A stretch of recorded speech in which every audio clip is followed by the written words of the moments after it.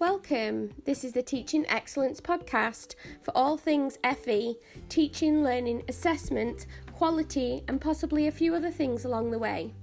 Hosted by Steph Wilkinson and Jade Gibson, leaders in FE who want to support others and make a difference, and hopefully spread a little happiness whilst we're at it.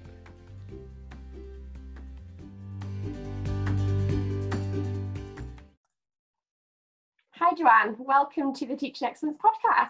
Thanks, Steph. Nice to be here. How are you? Not too bad. At home, like everybody else. Yeah. This is the first one I've done video, so I'm really super excited. A little bit nervous as well, but it will go out on audio too. So yeah, we're going to have both formats, and yeah, I'm excited to have you. So thanks for joining me. Pleasure.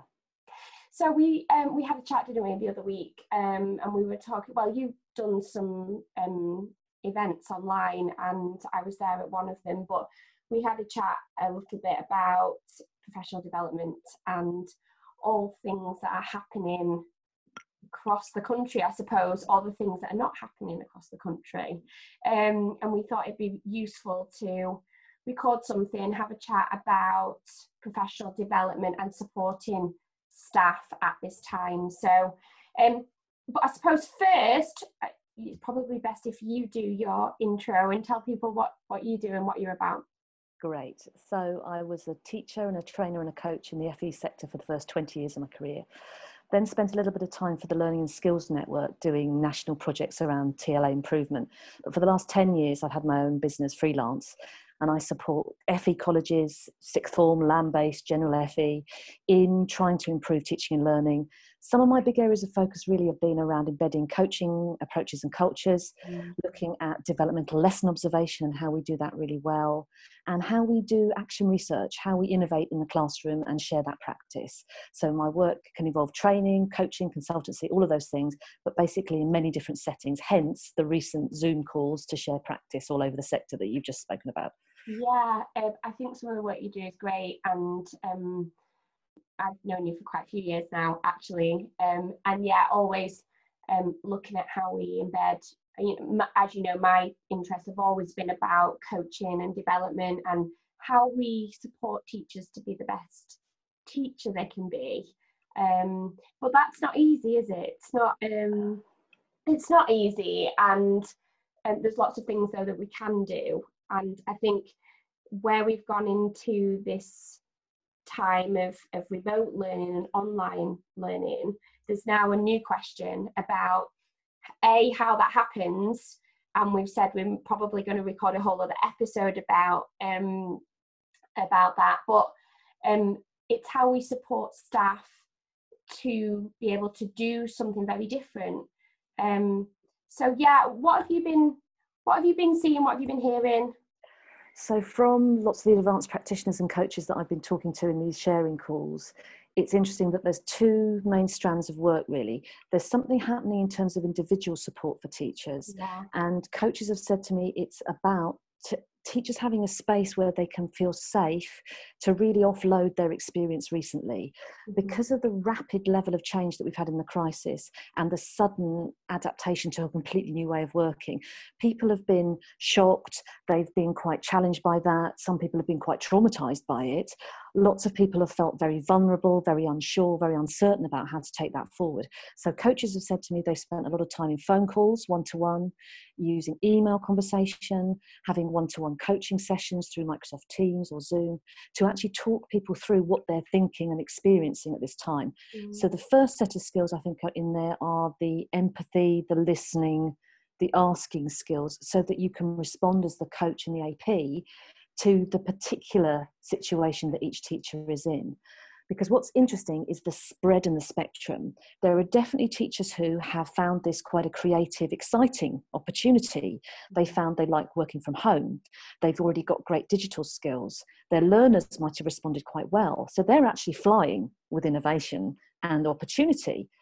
For other people, this has been an absolute nightmare of logistics, of just trying to get any communication going with their learners, with using new platforms maybe that they're not used to delivering learning on. So there's been a massive feeling of kind of conscious incompetence for people, which is really challenging and difficult. So I think that one-to-one conversation with all those skills embedded and that flexibility to respond to different needs has been really important. Has that come through in your work with the coaches that you're in contact with? Yeah, it's been really interesting, and we have as a team had to really think about how we support people, and but with real individualization in mind. Totally. Because everyone has needed something different. Absolutely. But yeah, I would say, there's been a phenomenal amount of one-to-one support that coaches that I've been talking to have been doing.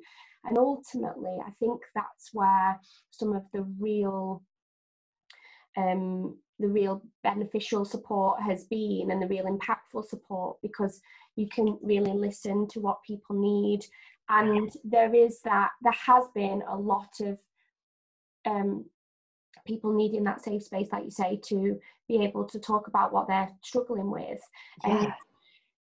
And that's a scary place for people to be, to say, I can't do this, or I'm not very confident with this, or I don't know how to do this. Absolutely. So we've definitely led with that, and we always have done, and you kind of you know what I'm about, really. But it's that always creating safe spaces for people to be able to say, okay, can you help me? What options are there? So I remember the first 2 weeks of lockdown, it felt very much like a call centre. Yeah. Me and my team, we were just from 8 o'clock in the morning till 6 o'clock at night, just call after call after call, people just asking for help, support. And I was really, that was where I realised over the 2 years, we'd broken down the barriers to people not resisting support or help. That is so great, though. People completely flipped it to a place where people were just calling and calling and calling to ask for that help. And I think that's, when you talk about, or when I talk about culture shift, that's one of the things that's what you want to see. Yeah, that is exactly what you want to see. And it creates a whole different dynamic around professional development, doesn't it? It's totally true. So many of the coaches have said to me, people have been reaching out with need, on a spectrum from need to desperation, almost. And that's been fantastic. And they've been able to have the people they've already got the relationships with have reached out a lot. So some coaches have been really busy. But interestingly, what I've heard is from some settings, some people have found it actually very difficult to access staff, because staff have kind of hunkered down and gone back into their own hole at home and are just grappling and have started to be quite isolated and difficult to contact. So there's been, I think, again, it's a spectrum. There's a range of response happening in the country. So coaches are experiencing sometimes frustration of wanting to support and trying to work out ways to reach out to people and try and engage more actively and be heard in amongst all the other operational messages that are happening. Yeah, and it's interesting actually you mentioned that, because that is definitely something that we, in that initial period, realised that there would be people who wouldn't know. We will always have that, won't we? We'll always have teachers and people generally who don't ask for help or don't reach out, and they're just trying to figure it out, and maybe they're asking one other person who is maybe their closest colleague, but ultimately there will be people who are trying to figure it out, and probably in the beginning felt overwhelmed, or will still feel quite overwhelmed as they go into September. Absolutely. But one of the things I definitely campaigned, it was a campaign, was to all managers and the coaching team, is find the people who are not asking for help. Completely. And totally find right. the different ways to get to those people and make them feel like there's a safe space to say, yeah, I'm okay with this, but I'm not okay with that. Totally. And I think that has to be conscious. It's never going to be ever that you drive a quality assurance agenda and that you create those spaces or create an environment where people will ask for help. That isn't ever going to work. And I've been having some conversations with the quality managers that I do quality managers network on a Tuesdays at the minute. There's still work to do on flipping what quality can be. Yes. And how it can be really effective to support development and improvement rather than just measuring things. I think so. And it's that focus on the QI, quality improvement part of the activity, and not limiting what you're looking at and interested in and paying attention to the QA, which is the auditing, measuring, capturing evidence. To me, one of the big problems in the sector has been for about the last 5 years, this excessive focus on the measuring to the detriment of the actions that follow afterwards for improvement. I think if we're much more interested in how do we develop and improve, and we put creativity and attention and effort there, we will drive change. The problem is we've spent a lot of time and effort on creating very complex, rather monstrous mechanisms for just the measuring. And then it's so what? For me, it's so what? You've measured it, and so what? Yeah? I think can people change from there? Yeah, one of the things that I'd say is something that me and in my work has really focused on, and the team, is what do we do to improve, and then how do we embed things that we can capture as indicators? Absolutely. Rather than the other way around, which is kind of still traditionally the approach to quality, isn't it? That's right. That's probably a whole other. That's another conversation about evaluating impact as opposed to measuring something. Definitely. What else has been going on out there? There's been lots of one-to-one support. I've seen a lot of collaboration and a lot of sharing. Yeah. What have you seen that you think has been effective? I think initially there was a lot of one-to-one, and that was supporting people at the point of need, and that might have been being a sounding board, being a listening ear, being the safe space. But it was also a bit of the one-to-one digital support, the how to do things, instructional coaching style. So the one-to-ones have been varied in that way. Recently, I've seen a bigger shift, and I think it'll be great to carry this forward into next year, into much more collaboration, getting people out of their own bubble and starting to ripple ideas and experiences outwards. So virtual teach meets I've seen happening, where colleges are having like an hour at a time online where teachers can join Microsoft Teams, Google Hangouts, Zoom, whatever it might be, to just share experiences, thoughts. What are they noticing about how learners are engaging in this new world? Are they engaging? Which ones are, which ones aren't? Why might that be? Having that very professional processing conversation. So the collaborative work that I think has been helpful recently has been really getting people together to process openly and honestly, and trying not to be protective of our practice, trying to be honest in saying no one was ever trained to deliver teaching and learning like this. Right? No one, none of us, not people who are 90, not gurus, nobody. There is no model for where we are at the moment. There are various models that we might be patching together into a hybrid for next year. So we don't have a great roadmap or guide. We have a lot of things around our instincts around teaching and learning, our pedagogy principles that we can draw on. But we need to be very honest in those collaborative sharing conversations about emerging insight of what we think we're noticing so far. So those conversations. Linked to that, there's been a lot of good work around professional learning communities, virtual professional learning communities. Some colleges have set up a wellbeing community online for their college. Some have set up an innovation community. Some have set up a digital skills community, and people just opted into a space where they want to be able to post questions, post ideas, share experiences, and start talking and supporting each other. So kind of live online collaboration through TeachMeet, I think, is powerful. I think the virtual community where people can post things at one step remove, but still discuss it, I think are two things that I think have got legs to run into next year, because this isn't going to go away by the autumn. No, I think. And Lou and I this morning on the broadcast talked about there's a real pull of the old. Oh yeah. There's going back to classrooms, that narrative. Yeah. We're going back. Yeah. We're not going back, are we? No. We're going forward and differently. Yes. And it's so interesting. But I suppose as humans, we generally don't always like change. So, people are trying to, now it will be about holding our nerve ultimately, as to whether we take all these great ideas that we started to dream up in this period, and go into next year doing something very different, and we're brave. It's that risk positive approach. It is. Or are we going to try and quickly get back to what we know because we know it and it's familiar and it's the trodden path, isn't it? But I think it's really important that there's a few things actually that I've thought about recently, though, just going back to those things you said, the shared spaces where people feel safe to share and actually think and process things are really important. And totally,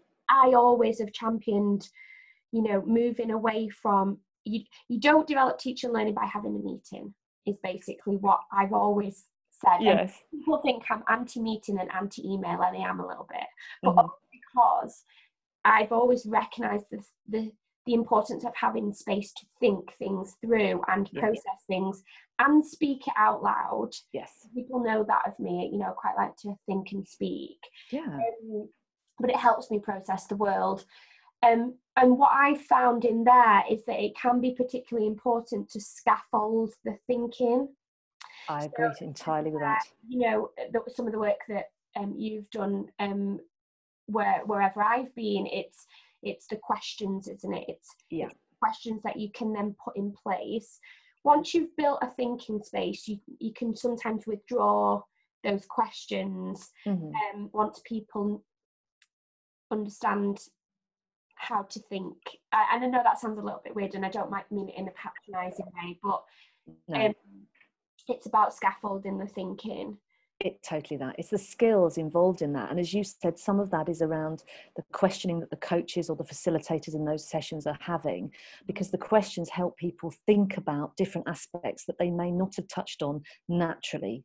And the question helps them actually reach that depth of thinking if the question's really well crafted. So to me, the questions are really helpful in driving the thinking forward and to more depth.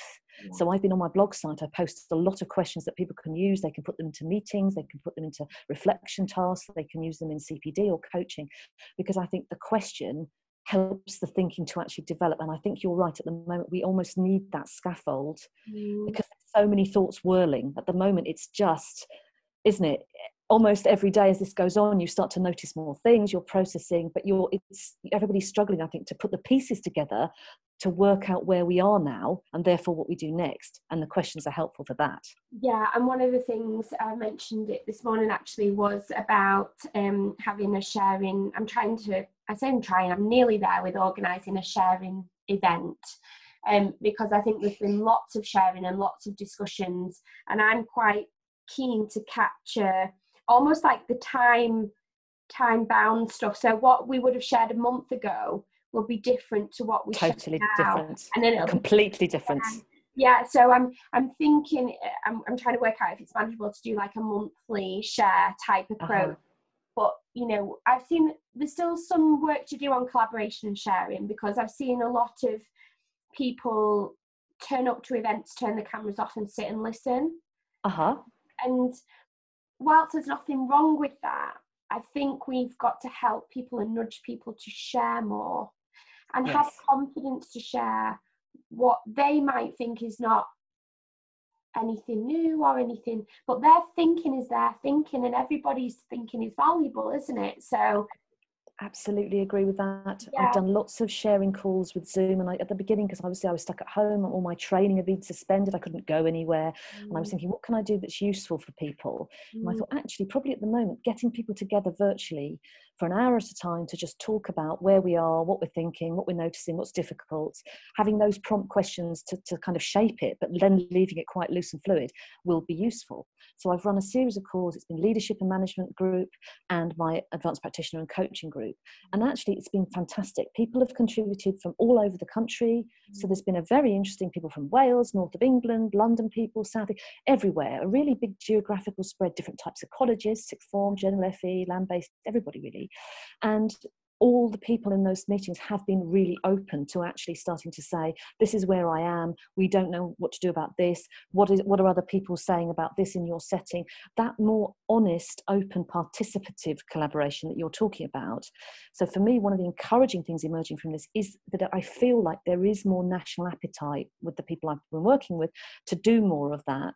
But I think you're right in that we need to be making sure we pull different people's views and we encourage that safe, open expression, that articulation, and people not just attending in order to take away, because there is a little bit of that sometimes happening. And I kind of understand that, because I do go to events sometimes thinking, actually, I'm here really to see what I can take from this. And it's more than fine, because there are times I turn up at events and it's just about absorbing things. Yeah, that's right. And helping me I'll either learn something or help me to generate and develop my thinking. But yeah, there's just something that irritates me at times, that sometimes people want to just always take. Bring it. Yeah, no, bring it. Come on, bring it. Yeah. That conversation. But I think there has been a lot more willingness and active seeking of collaboration and discussion, which is great for the sector. I've always been really passionate that the more we work together, the more heads together, the more diverse thinking there is, the more we share resources and thinking. Like for me, that's about the greater good of education. Completely. It's what we're here for. If you don't believe that you should be thinking and working together and trying to improve the work you're doing, I kind of don't get why you're in this sector, because this sector for me, that is one of the fundamental principles. Is we're about learning while learning. You know, it's not just learning with the learners, is it? It's learning about our own practice, about what we could do differently or better. So that has been for me one of the great things. I just hope that when, as you say, we go back to whatever next year is like not normal, the new thing, people don't retrench and feel like, actually, now we're back in operations, we don't need to talk to each other, we don't need to think together. Because the feedback I've had so far sharing with people is all the levels I've spoken to of the structures, if you like, have said it's so reassuring, it's so interesting, it's so thought-provoking and helpful to talk to others. Yeah. So I hope we can hold that. So it's amongst the many things that I hope we can hold that have been great from this situation, unexpectedly great, that is one. And the second thing is around how we harness digital in different ways. So at the moment, I mean, my working day might be training some people for an hour and a half in a virtual box like this. It can be a project planning meeting with 3 people in the college. It can be coaching somebody one-to-one, all from my table. Yeah. Reaching out across the sector in loads of different ways to do lots of different kinds of work. So to me, this is suddenly making things possible collaboratively, which is phenomenally fantastic. It's so amazing, because it's the stuff that I've kind of always championed, is that breaking down the barriers. And often where, you know, we all know that time's tight and money's tight, and taking a day to go to a conference or go to an event, it's a lot of energy, and then you've still got to manage you know what you were supposed to do, and but this actually has brought people together really quickly, really effectively. And there's still some work to do to get some people to join in the conversation. But there's definitely that removal of barriers with technology, which I think is like phenomenal. It's fantastic. It's just been a step change, I think, in the last 3 months. I mean, we jumped an enormous step in a very short period of time. So I'm hopeful that for advanced practitioners and coaches, as they work into next year, having a range of support on offer, some one-to-one, which might involve collaborative planning, where they're supporting teachers in actually how do we structure delivery, how do we plan for learning when maybe it's partly in the classroom, partly in a virtual space. Unfortunately, it could be in the classroom for weeks, followed by the lockdown model, which is different from planning for blended from the beginning of the year and deciding what goes into virtual and what stays in the classroom. So I think some of that support for planning, for thinking through how you might shape and structure the learning will be really important for people. Yeah, it is going to be really important. And I think one of the best examples that I've heard at the minute, although I'm quite glad that I don't have to plan the logistics of timetabling and that sort of thing, is people planning sort of just using the labels of asynchronous and synchronous. Then the synchronous could be in a classroom, or it could Or be live. absolutely. Like when I was training for your people, I was talking about live learning, meaning classroom live or box live. Yeah. And getting your head around the fact that obviously it'll be differently delivered if it's in the box like this, in a virtual space, but in a classroom, it'll be the skills maybe that you know already. So there's a massive complexity, isn't there, for staff? And you know, there's been all sorts of talk of all sorts of weird and wonderful things, but, you know, streaming to half of the class when they're in the classroom and half of the class. I know. And that, for me, that's never going to work. I'm really concerned about that model, I have to say. What's your concern about that? Because I have heard that one mooted by almost maybe the thinking that that's the easiest way to timetable it, which I kind of think isn't the way to be coming at this. So what's your concern about that model in terms of the learning? Yeah, I haven't articulated it fully yet. So that this is me doing that the first time. Okay. I think that I've always, when I first heard that mentioned, I felt like I was a bit like, whoa, that feels weird, because how can you're not going to have the same experience. No. And actually, if you think about live streaming from a webcam, that's also not the same as this. No. I'm teaching live online. So ultimately you'd have half of the students being able to engage with a real person, and the person being able to go physically around a classroom, discussions and all of that, whereas if you're just watching that happen, well, it's not even nearly the same experience, is it? I completely agree. I just, when I heard about that, I heard about it from somebody saying, oh, it happens in other countries where the video conferencing capacity is entirely different, in settings where they've got big spend on tech, and maybe around the rooms of the classrooms, they've got like virtual walls. Mm-hmm. So the learners who are at home are a very big presence in the room. They can see you larger, they can see each other larger. So actually it's much more immersive for everybody being in the same space. This model of where, say I'm teaching a class, I have 10 learners over here, I have my 10 here. How can I pay attention in an adequate way to how this will work in terms of the energy, the engagement, the interaction into a room space versus how I might deliver myself and my content to this? I think delivering to this is actually really quite different. I've been doing loads of training recently in VirtualBox, and I think we have to do a lot more thinking around how do we connect well here? Yeah. How do we manage pace and energy? In the dead space, this deadening thing of the screen, the barrier, the sense of this incredible block, this inability to connect with people as you can do in physical space. How can you plan activities that will work brilliantly here when they're at home and here in the room? I think that's really challenging. I'm not sure for me that's the best model. I know it's being mooted by some people. So like you, I've got lots of concerns around that one. Yeah, and I think there's that, ultimately it probably is doable if you're asking a teacher to try and spin all of those plates, but then but who benefits then? Yeah, it's nobody benefits. I don't think anyone benefits. I think teachers get immensely strained about trying to be an online teacher and a live teacher simultaneously, schizophrenic. And for learners, I'm not sure that gets the best out of either space. Maybe I haven't really come to that till now. That's maybe my main concern, is how do we get best learning in both spaces? Because that needs to look a little bit different. We might be better to separate those things in terms of the delivery. Yeah. So the consequence for the teacher for developing within this next year's model, though, it's, as you were talking, we can see, I think, that for the people who are going to support the teachers with this, there is so much complexity around thinking through planning, operational logistics, preparing resources. How do we engage? There's an ongoing piece of work there. Yeah, and like I said, I haven't envied anybody who's been involved in the logistics and the timetabling and that type of planning. The other thing that I'd noted down before when you talked about communities and teach meets was not forgetting some of the thinking spaces that I've done. I've been with curriculum managers. Absolutely. Because although that those conversations have been different, I've been able to then say, but we need to have pedagogy first. Completely. And yes, I've been totally empathetic about the timetabling and the logistics, and try to listen where I can or help with ideas where I can. But at the same time, then I've been able to nudge them, help them process that in a thinking space. Absolutely. Each other, because you find curriculum areas often just don't naturally talk to each other sometimes.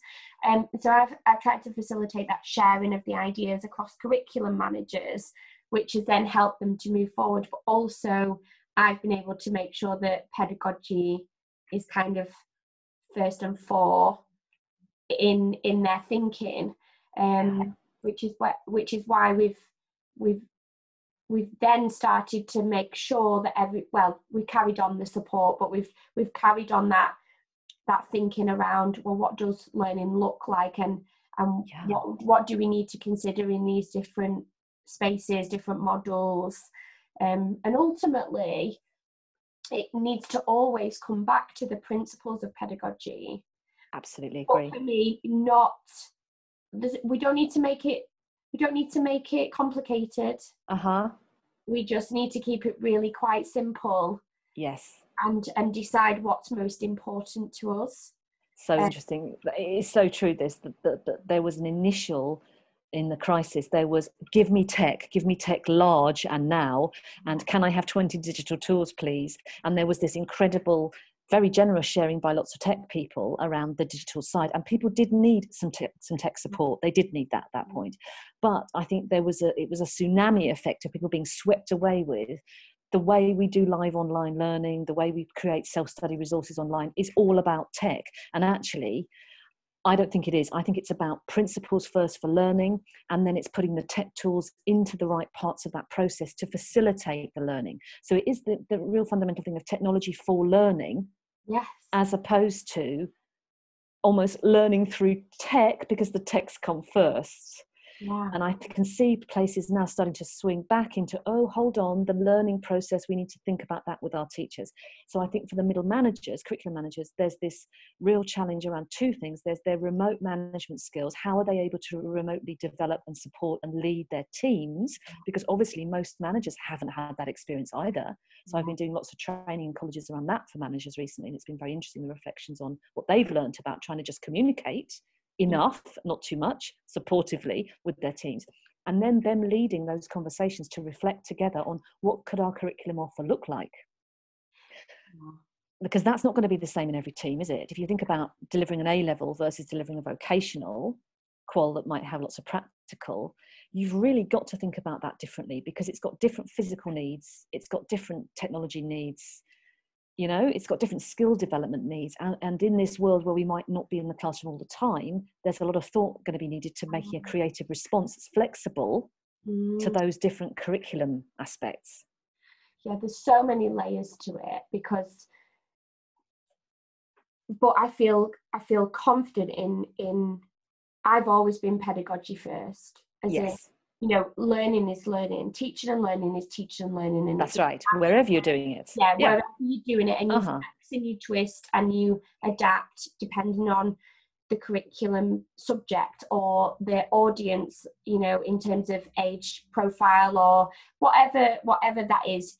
The framework is always pedagogy first, ultimately. That's right. For me, because then it becomes about how do you engage learners, exactly, and how do you, the some of the things that people have talked about is, and conversations I've had, especially I've had a conversation around maths. It's, you can't just bundle 3 groups of students together because you're going to deliver online, and because that would allow us to deliver to more, because actually what's really important is still the application of learning. Yeah. And you can't do that as effectively if you've got 60 that you online compared to 20, say. Like a webinar format where really it's completely, you're very disengaged normally, it's incredibly passive, it's just receiving, it's having the channel on receive only, not participate. That's really troubling. I hadn't even heard that one coming out as an idea. Yeah, I think that's worrying, I think. Yeah, I think it's cropped up in just a couple of different places, not even people deciding to definitely do it, it's just the thought of. I know, but the thought's concerning. Could we think about it that way? But actually, and I've, you know, if you put pedagogy first, you realize that then that will affect learning quite significantly. It totally will do. Yeah. So, oh wow. So it has to be pedagogy first, and it has to be about engagement for me, and it has to be, you know, there is a lot there in helping students to feel confident in that space as well. Completely. You know, and that's huge. Yeah, there's a lot around expectations. A lot around setting the ground rules, if you like, or I call it the rules of engagement. Totally. The ways of working together in this new space are quite different actually from the classroom. It is still class management, but it's class management in the box. How do we do it in the box? Yeah. And that needs loads of thought, I think. Lots of thought, but also, again, about creating that sense of community and safe space. So it's not about barking at learners the expectations of what you expect of them online. It's definitely about how you expect them to engage and how you will support them to engage. And how you keep your rapport and build, as people have said to me, one of the challenges lots of people in the Teach Meets have mentioned is that they're going to be dealing with new learners for September who they haven't already got rapport and relationship with in live space. Yeah. They're doing virtual induction, enrolment, you know, initial assessment, all virtually. How do they start to create a human connection, right, when they might be doing chunks of the learning online or even starting the program online? So you're absolutely right. We can't neglect, we can't say the tech solves it. And in some places I kind of feel there's a little bit of a, well, we're great on Microsoft Teams. And but how are the learners? Who's engaging? Are they participating well in sessions? Are you managing to bring prior learning into that process? You know, can we get that discussion working in a really rich, thoughtful way to extend the thinking? Or are people cameras off, not participating, doing God knows what at home? It's not as simple as maybe some people would suggest by just talking about the tech. Yeah, no, I totally agree. And I think this is where one of the things that I've been thinking about is having almost like a blended learning framework. And like I said, I think colleges would be wise to have that, to kind of give their staff a framework that which is pedagogy focused. Good. Yes. And would then allow people to hinge their planning on that. Absolutely. And that's where this now also does need to consider how you build community, the sense of community. So I have mentioned this for quite a while actually, and there's been part of my thinking almost from the beginning as we started to, well, once we got off the ground with dealing with everything, that crisis learning, as Stephen Hope called it, and I liked that term because it was just everything happened very quickly. We had to deal with it. We had to figure it out. It was just knee-jerk response, which was necessary at the time. It was, and we came out of that. And then when we started to think about, oh, okay, this is not going away, we're going to have to think differently. Good. For me, induction and the way that we lead online learning has to be about community and sense of community. Because if it isn't, retention is going to be an issue. Yes, we're going to get that stepping back, that detachment, that not feeling as if they're even really part of it with us. Yeah. And I think for me, this is where induction activities, and I know some colleges are doing, a lot of work now to meet virtually the students that will be coming in, to give them some interesting things to read or look at or do ready for September. And it's all of that, people call it keep warm stuff. We have to be conscious about how we build community.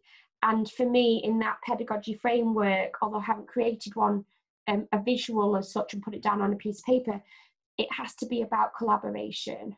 Completely. So it can't be students sat on the other side of a computer always on their own. Yes. You have to try and, I say replicate, but I don't mean do the same thing. No, it's more like recreate in a different way, isn't it? Yeah, recreate that.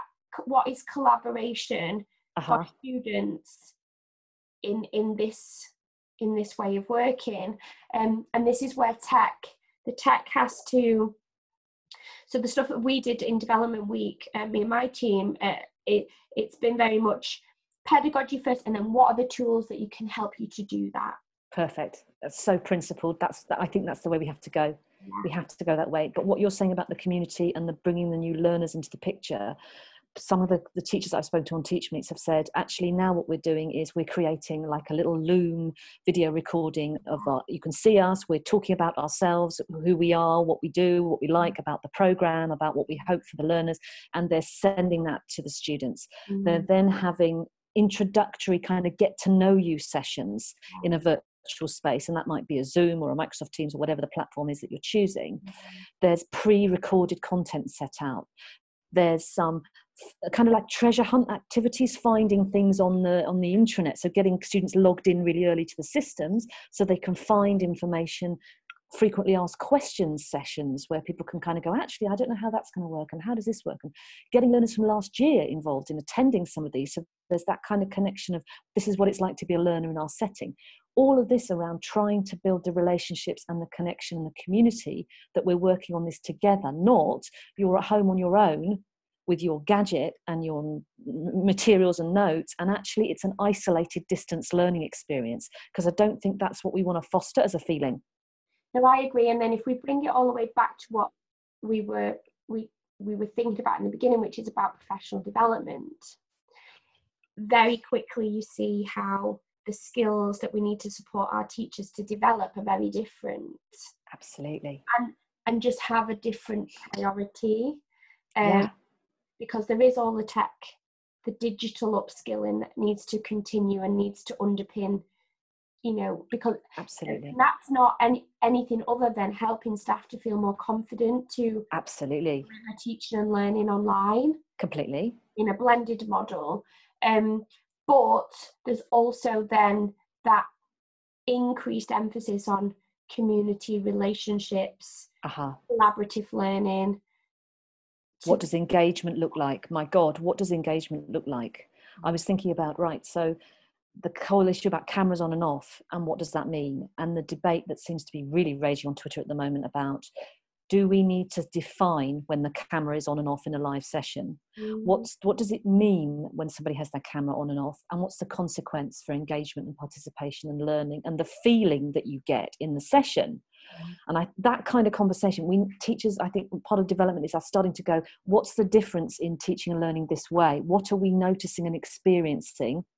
Can we think that out together? So this ongoing reflection, professional processing, and then acquiring skills that we might need, because we might need more for checking learning, in which case some quizzing would be great. People are talking about Nearpod and Kahoot and quizzes as really useful tools, but we don't need 20 of those. We maybe need 2 or 3 really good tools for checking learning that we use regularly, that learners get to know. Yes. So we're not saturating students with learning new things all the time, for being challenged with different gadgets. Do this on your phone with a QR code. Do this now. Click out of the box and do this on a link on your own. Oh my God, the fatigue.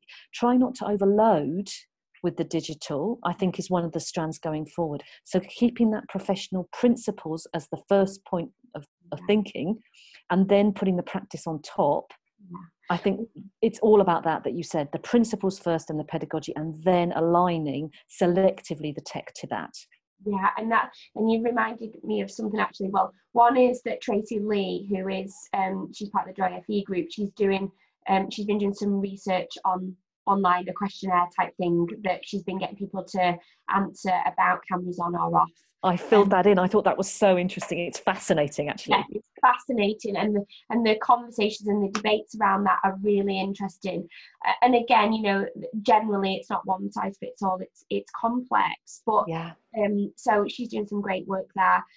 But the other one is around, that in building a sense of community.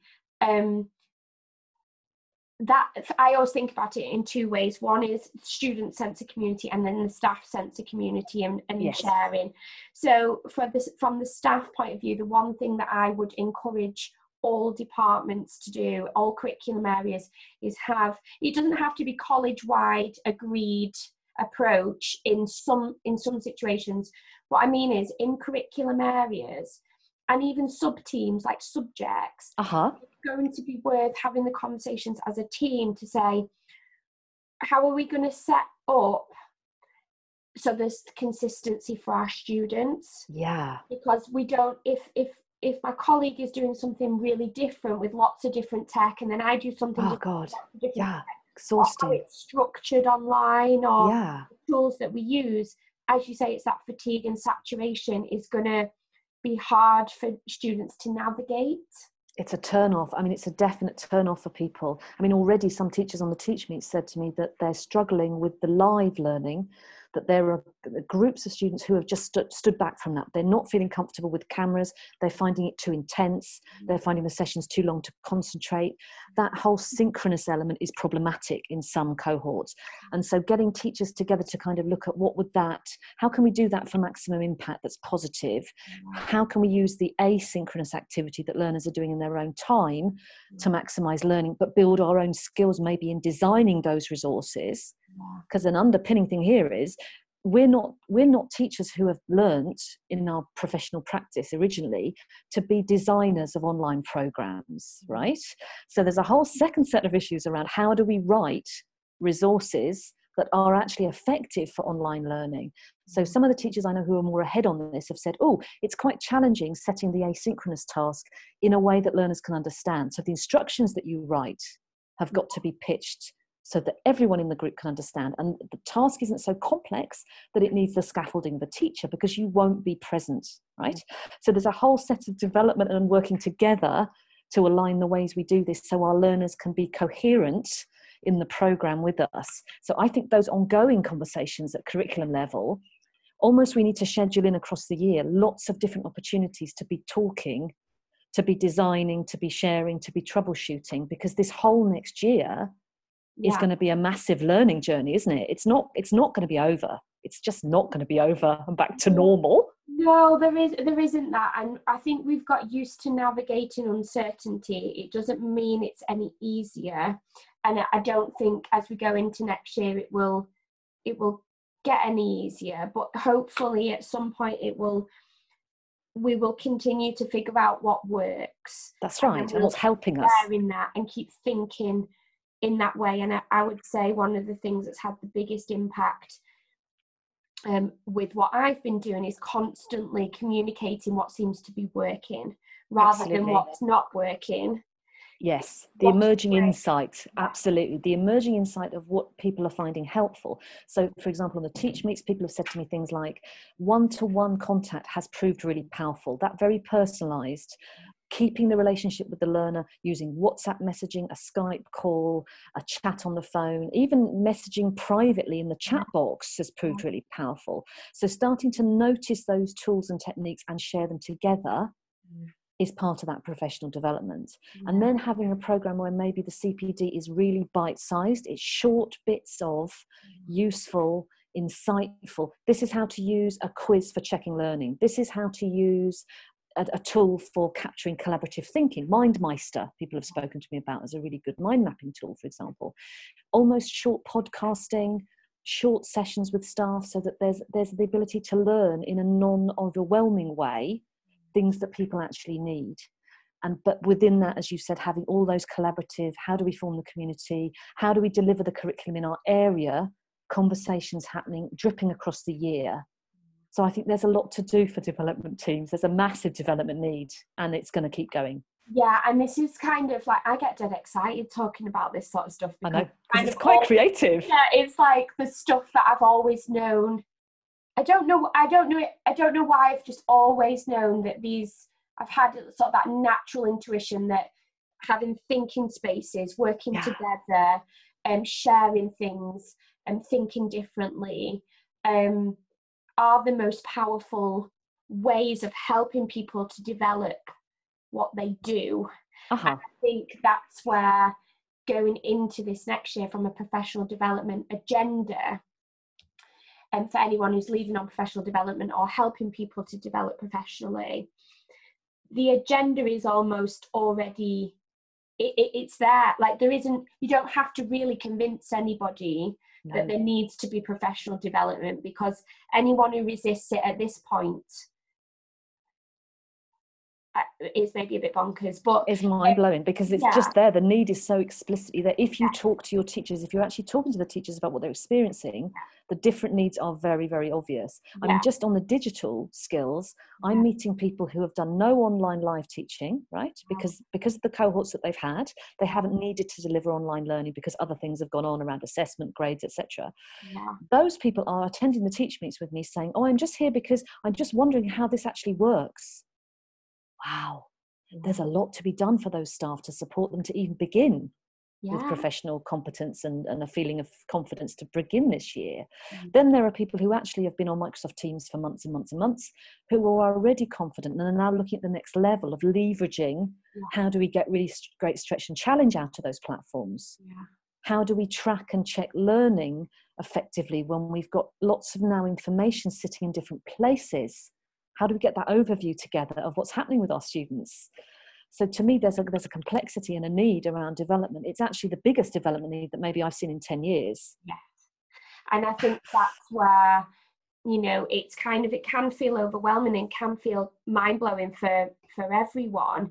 But one of the things I would recommend is having, you know, just narrow it down. Streamline. Yes, narrow it down. Figure out what are the key things that need to happen, and what on each term, like make the yearly plan that's not too big. Chunk it down. And then have the termly plan within that bigger plan.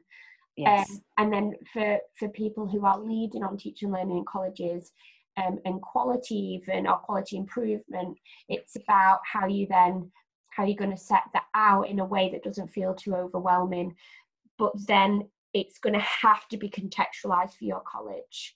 So some colleges who haven't, you know, or are still grappling with some of the tech and the infrastructure are going to be at a place where the building blocks, the foundations and the building blocks still needing to be put in place. Absolutely. And then there's going to be other colleges where, you know, tech has been a massive agenda anyway. Yes. And the upskilling has happened very quickly and accelerated in this period. Yeah.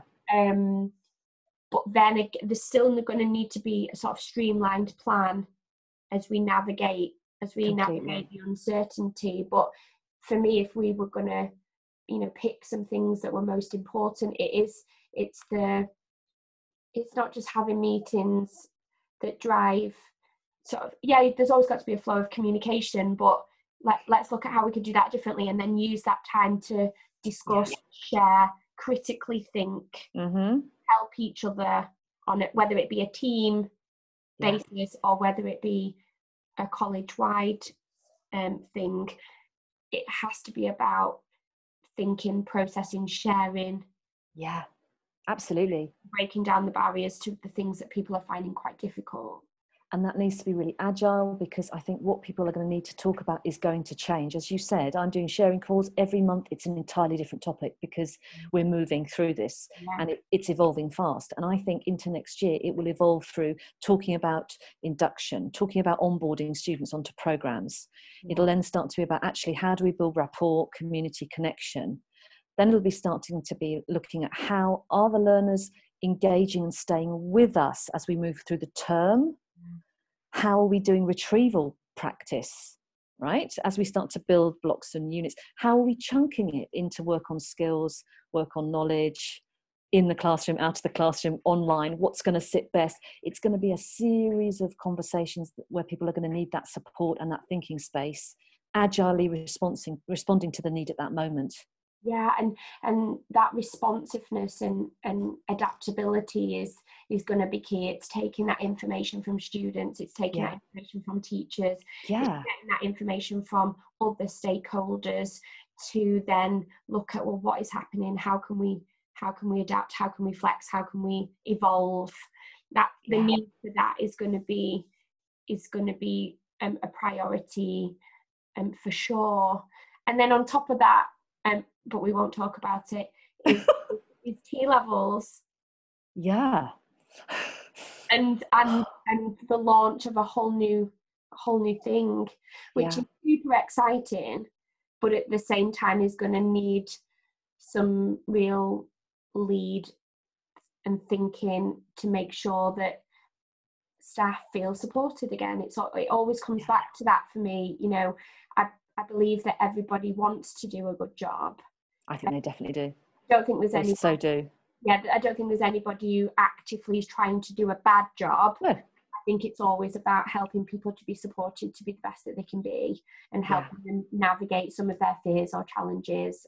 Exactly. Because as we know, education is not easy. It's not easy. And if you think about the level of challenge recently, the level of chaos, the level of disruption, people have just risen to that in so many places. Like, you can just hear from them talking, saying, oh, I didn't know how to do that. I've learned how to do that. And I've been on the internet and I've been watching tutorials on this. And now I realize what I want to learn in the summer is this part. People have really, in my experience, the ones I've spoken to, have grabbed this, and they are grappling because they genuinely want to deliver good learning for the students. So I think the more we can support that ethos and enable them to learn more quickly, we will accelerate their learning if we've got these high quality thinking spaces that are focused on things that are really topical for people at those points. And we need that, as you said, to be individual, but also in small groups, in curriculum teams, and organisational. So we need that space built into scheduling to make sure that people can operate in those spaces as those issues emerge. And that ultimately comes down to how we lead a culture around teaching and learning. And you know, that's kind of like my fascination, is around culture and culture development, creation, and culture change. You know, ultimately all of those things contribute to the culture that you are developing, or that you're leading. So yeah, it's flipping it then and going, okay, what is the culture that we want to create? Because what are the outcomes? We want people to feel safe, we want people to feel supported, we want people to feel like they can take risks and experiment, but you know, in an informed way. And how do we create that environment for people to flourish?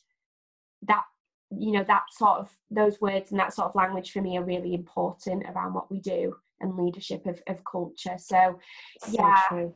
And that's partly the thinking around trying to put the people at the centre of it, and realise that although we've started and we've been focused on operations and just trying to make something happen through digital in some way, which has been very operational, the next phase of it is the people at the centre, which is how are the staff able to develop to deliver the best they can in the next year, and how can we enable the learners to participate fully to get the best learning. So as you said, it's cultural questions and how we work with people, I think, that will be at the centre of it. So ongoing small feedback loops will be so fundamental to starting to hear how are staff responding, how are students responding, what do we need to adjust next? What are we learning now that we need to action in our next phase of things? So constant feedback through different channels, I think, will be part of putting the people at the centre and then responding and evolving as we grow through this.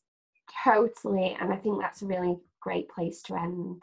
Fantastic. Wow. If people need support and development, they can contact me on my blog site. There's a lot of resources there. So if you go, it's WordPress site and it's Joanne Miles Consulting. So there's lots of things there. You can also contact me through email there if you need to get some support for your institution. Great. Thanks for that, Steph. That's been great. Thank you so much, Joanne. It's been so good to have you on. Fantastic. Thank you. Lovely. That's been good. Yeah, speak to you soon. Okay, cheers then. Bye.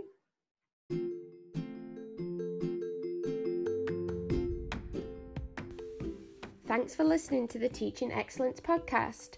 Leave us a voice message in Anchor. Tweet us and let us know what you think or what you want to hear on the show. Tune in next week for more. Have an amazing week and be the best version of you.